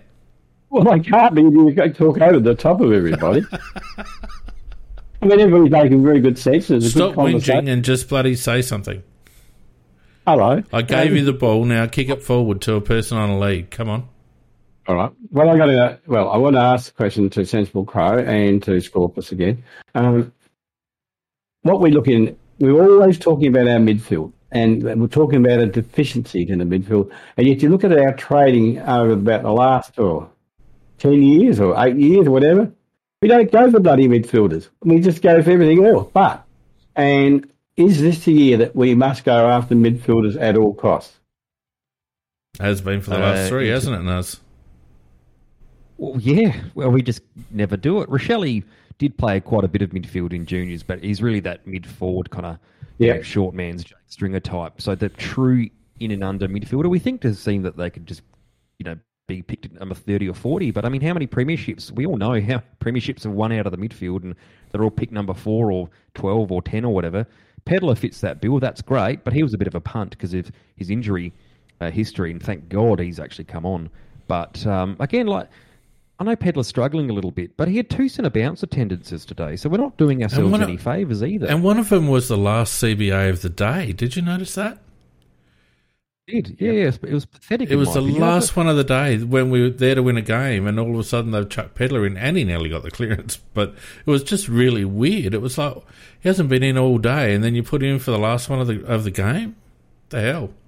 If he's not fit, T Rabbit's saying, then maybe give him a rest. I don't know. Yeah, exactly. Pushing him, But you look at the line, every week when I look up the lineup of our side versus the opposition, I look at our midfield and I look at the midfield's opposition. And they haven't got Oliver at the moment, Melbourne, but they still got Petrarca and they still got Viney. And Brayshaw goes from a wing or half back. He goes in there. And so they've still got a quality midfield. And that's the one thing I think we've pretty well, in most positions around the ground, we're pretty well covered. And the one thing that has been a deficiency, and it's been in that situation now since Dangerfield went, we just lack midfielders. I don't mean bodies, a human being there. I'm talking about quality midfielders, ones that can really make a difference to the game. I think this goes back to what Sensible Crow was saying about how we're not doing as many aggressive and clever moves with our trading and drafting.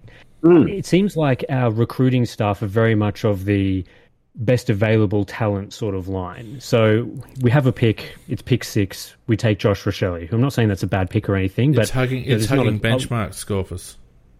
Yeah, it's not a lot of midfielders around that pick. Same with like a Fisher Mackesy, a failed pick. We sort of go, that draft, not heaps of top-end midfield talent, so what's a hole in our list? We'll go for a Fisher Mackesy.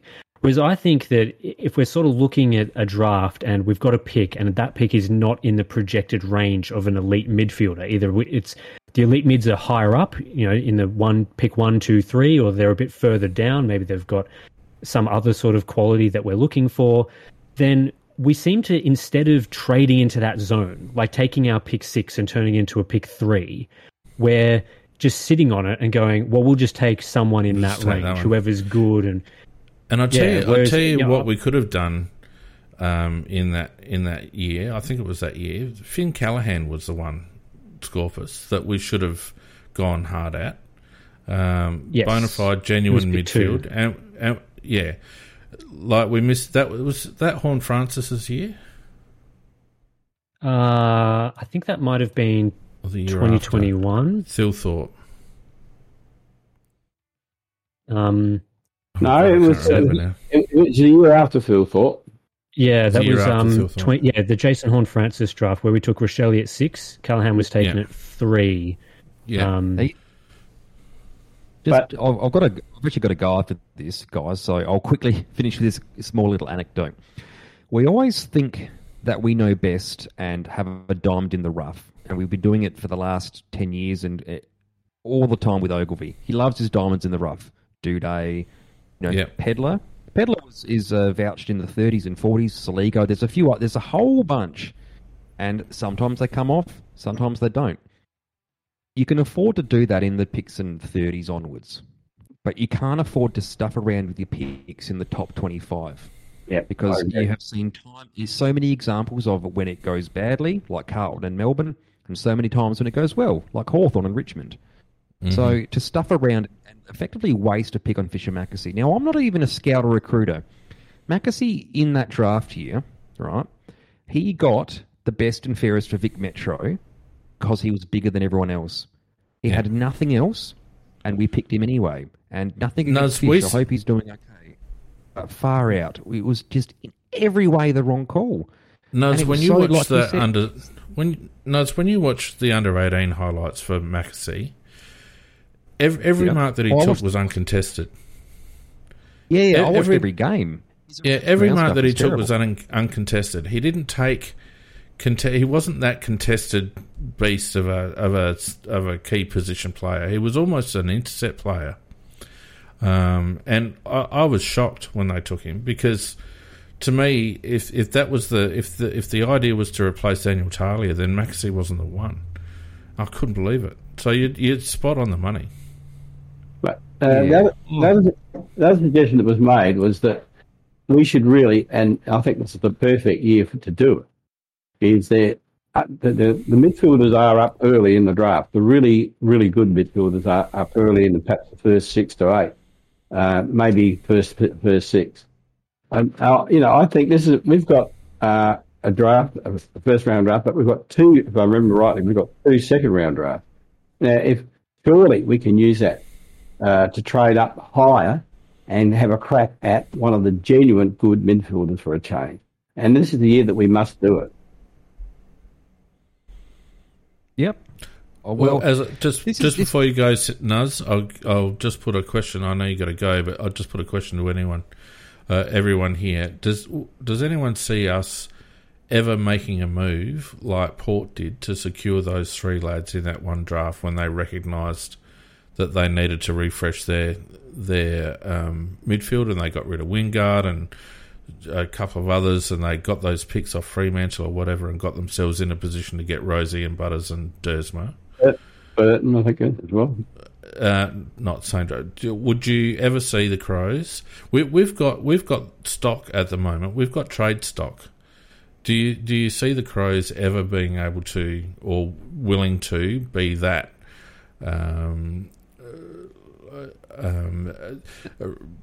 bold to do that? We're getting better with the actual drafting on the night and the little moves. Like we got North second rounder for a really cheap. So we're getting there, but we're still behind the 8 ball compared to other top end clubs. At least we're learning, thank God, right? Otherwise we'd be coming last. But trading out players? No. We can't do that. Why would we do that? That's insane. What is this, the NBA? Culture. Goodness me. Riley O'Brien would be the perfect trade. There are clubs screaming for a ruckman right now. Absolutely 100%. Screaming. He has some capital. It might not be a first rounder. It doesn't need to be a first rounder. You need to be creative with it. He's got a set value of points. You could use those points, bundle them up with a second, and then get a first, or next year, whatever. Who is our ruck then? Gates, he says. Could be Grundy. You get him in. You get a cheap one. The difference with other ruckmen, like people like Lloyd Meek versus O'Brien, negligible, in my opinion. Riley O'Brien is someone who's expendable. We're not getting rid of the expendable players. And there's so many on our list. We can't afford to trade out Murphy. We can't afford to trade out these players because there's a replacement. Look, I'd be happy to trade out Schoenberg, Berry, Rochelle, to get some class midfield. I wouldn't care who we traded out, to be honest with you. I think it's got to that point. I'm a fan of Schoenberg's. I'd be happy to get him out for a second rounder. There'd be there's not too many players I wouldn't trade. If someone wanted to give me, a late first or an early second for Riley O'Brien, I would skip to the trade table. And from what I saw from Riley Thilthorpe today, you can't convince me that he's not our number one ruckman going forward anyway. So let's just pull the trigger. I think we're definitely scarred from the years where players kept leaving us, and we focused so much time on retaining our players and encouraging them to stay. We've given very long contracts to players like Rory Sloane as one example of a move we did to keep him at the club. That to then turn around and suddenly start going, "Hey, Rob, you're out." It's doesn't seem like something that we're culturally going to be doing. As much as I think I agree with all of you that it would make sense to be looking at players like that. Wayne Miller, another one I very much think has trade currency, and I would 100%. Be just sending straight to the trade table right now. But again, they're so worried about culture. We've just done this cultural rebuild of the club that to then turn around and do a Chad Wingard to Hawthorn move on a player that has currency that's maybe loved by the playing group, it's just not going to happen. Like Ben Keys, can we move him on? Like surely some other club would want a Ben Keys in their side at the moment. A lower down club going through a rebuild, you might not get a lot for him, but that's the sort of moves that ideally we'd be making. But we just culturally we're not going to get rid of a Ben Keys or a Miller or a Riley O'Brien. Yeah, well, then we're not going to win the flag. On that note, I'm out. See you guys. Yes, thanks, mate.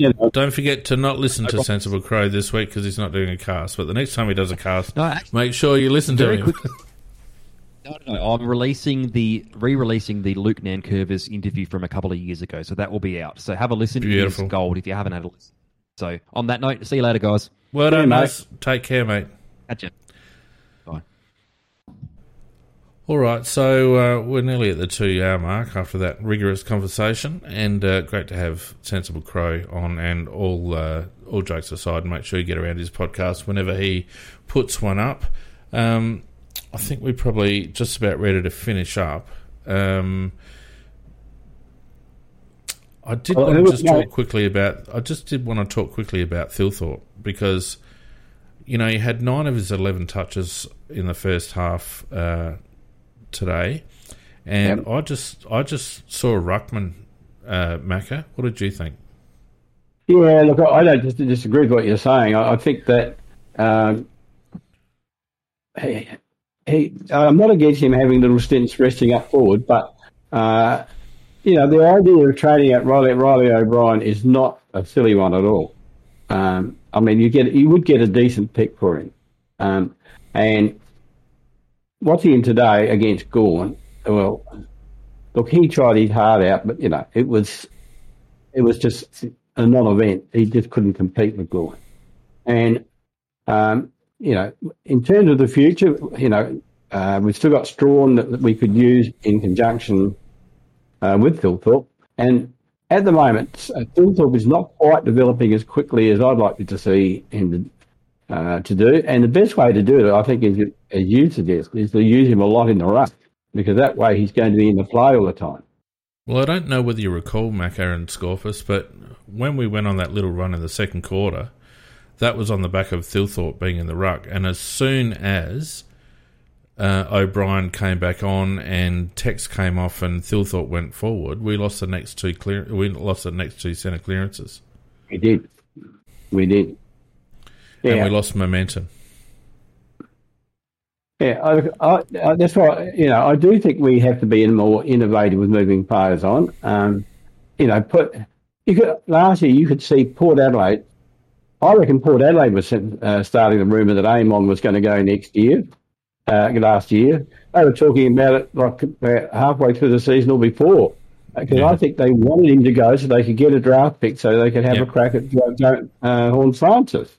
So they did it to Burton. They've done it to Wingard.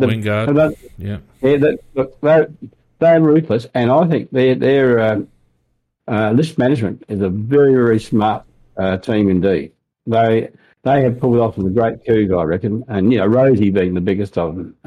There's no way we should have been outmanoeuvred with Rosie in that particular draft. So we've got to actually be a little bit creative, work out what we actually need, work out what we actually want, work out what we're actually lacking in. It just screams midfielder, and you've got to give to get, and that's one thing we don't seem to understand. You do have to give to get. And so you look at who's expendable, who won't really affect our side if they're not in there. And so you take those players and Hawthorn did it. They kicked out all their, and they were legends of their club, and yet they were quite happy to move them out. To make the. I think what gets us a little bit, Mac and Scorpus, is that at the moment, players can veto trade, so we've got to find basically Victorians that want to go back home in that mix, so it can stuff you up a little bit when you want to clear the decks a little bit, but no one wants to leave. But overall, I think we're all on the same page that we need to be more aggressive. Look, let's finish off. We've got Port next week, and we're obviously going to be a little bit under the pump because we got Rankin out. We got Rochelle on the back end of a 2-week break. A little bit busted up. You would expect that if Parnell and McHenry were the two that would have been selected today had they not been ill, you would expect those two to come in. Oh, really? Well, that's not who I want. That's not who I want, Tim. But if they were picked this week, then why wouldn't they be picked next week if they're well? Yeah. Well, yeah. So it doesn't excite, does it? It really doesn't excite. And look, I think McHenry as a sub, I'm quite happy with McHenry as a sub because he does do a little bit when he comes on. Parnell. He won't have to worry about mining Willie Rioli. He won't be there. It doesn't excite me. Yeah, I think it's crucial that from the side we did select this week, that all of Schoenberg, Nankervis, and Cook remain in the side. And for Haitley. The game. I'd Haitley. be leaving Sligo had a pretty Haitley good in and game. dropping Crouch. Well, Led will be coming back, though. Yeah, I mean, I personally would have Sligo back in. Yes. Reasonable game in the SNFL, so I'd have him in. I'd have Laird in. I'd have Michelani in. Yep. And I guess you could make a call for Haitley as the fourth in, and then my outs would be Rankin, obviously, out. I would drop Crouch. So Crouch, Laird, like for like. I'd drop Murphy. I think he's useless. And I would manage, in inverted commas, Sloan. Manage as in dropped / retired. But that's not going to happen. They will not drop Sloan. It'll be, if this is his last season, this will be his last showdown. They won't drop him. Let's not forget that Murray might have a bit of a calf or an Achilles, so we might need to bring in a defender, which I guess would be Michelani, but I don't know whether that matches up too well. And that doesn't match up at all. You need somebody big and solid. You have to bring in a ball ace, which isn't like wow. Yay. But he, like for like, we need to keep our structure. And the times we played two key defenders has not worked once. Not worked, never, don't do it. So if he's out, bring in another key. How's Keane been going? Average. Yep. Just average. The one thing about it, he has played AFL before. So, but, whether he's been going well enough to be selected, I don't know. But, I think you'd have to shift Worrell onto Marshall. I think leave Butts on Dixon and hope he doesn't get ragdolled and make Keane your third tall. Yeah, well, we got to be definitely on the man, and I can't see us winning it with the out that we're going to have. Lachlan Gollant, he kicked 6 goals in the SNFL as well. Would any of you consider bringing him in? For Fogarty? Anyone. Well, I mean, he can only really come in for Fogarty. He can't come in for. I wouldn't bring him in for McAdam. Well, what about we drop Rob, Thilthorpe first ruck, Gollant in? Makes us a bit tall. Makes us a bit tall, and you've got to Thilthorpe can't ruck all day, which means that if you're going to have Thilthorpe in a ruck option, you've got to basically bring Himmelberg in. Just ruck Gollan in the ruck. Won't matter. Their rucks are horrible. Bloody hell, terrible. Do a Finlayson. Finlayson and Lysette, no threat whatsoever. Which means Rob is probably going to have a field day and unfortunately lock himself in for a bit. But I wouldn't be worrying too much about their output. I reckon you could ruck basically anyone. I think you're right though. O'Brien will play, and because, as you say, he should have a big edge over Lysette. No, he hates Lysette. Does he? Yeah. Anyone see us winning? I can't. I'd love to, but I can't. Tim? I wouldn't say... I'd be more confident of beating Port than beating Collingwood or Melbourne. But, yeah, I think we'd be pushing shit uphill to try and win this one. But you never know. Like, depends on the side that Port Adelaide have put out. The last couple of games haven't been... they were good against Collingwood, but they got run over. Against Carlton, they were horrible, but they played a lackluster side with a lot of changes. So it really depends on the side that they're putting out. There's definitely weak links in their team that we could be exploiting. Players like Dersma, who just hasn't come on whatsoever. Players like that, maybe would be able to do it, but I'd expect the boys to show up. So there's at least that. I wouldn't be expecting like an Essendon type start.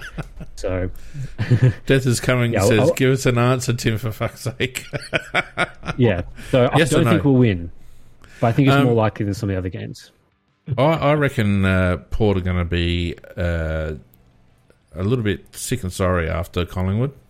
they freshened themselves up for that game. They dropped a couple of get for the Carlton match in preparation to freshen them up.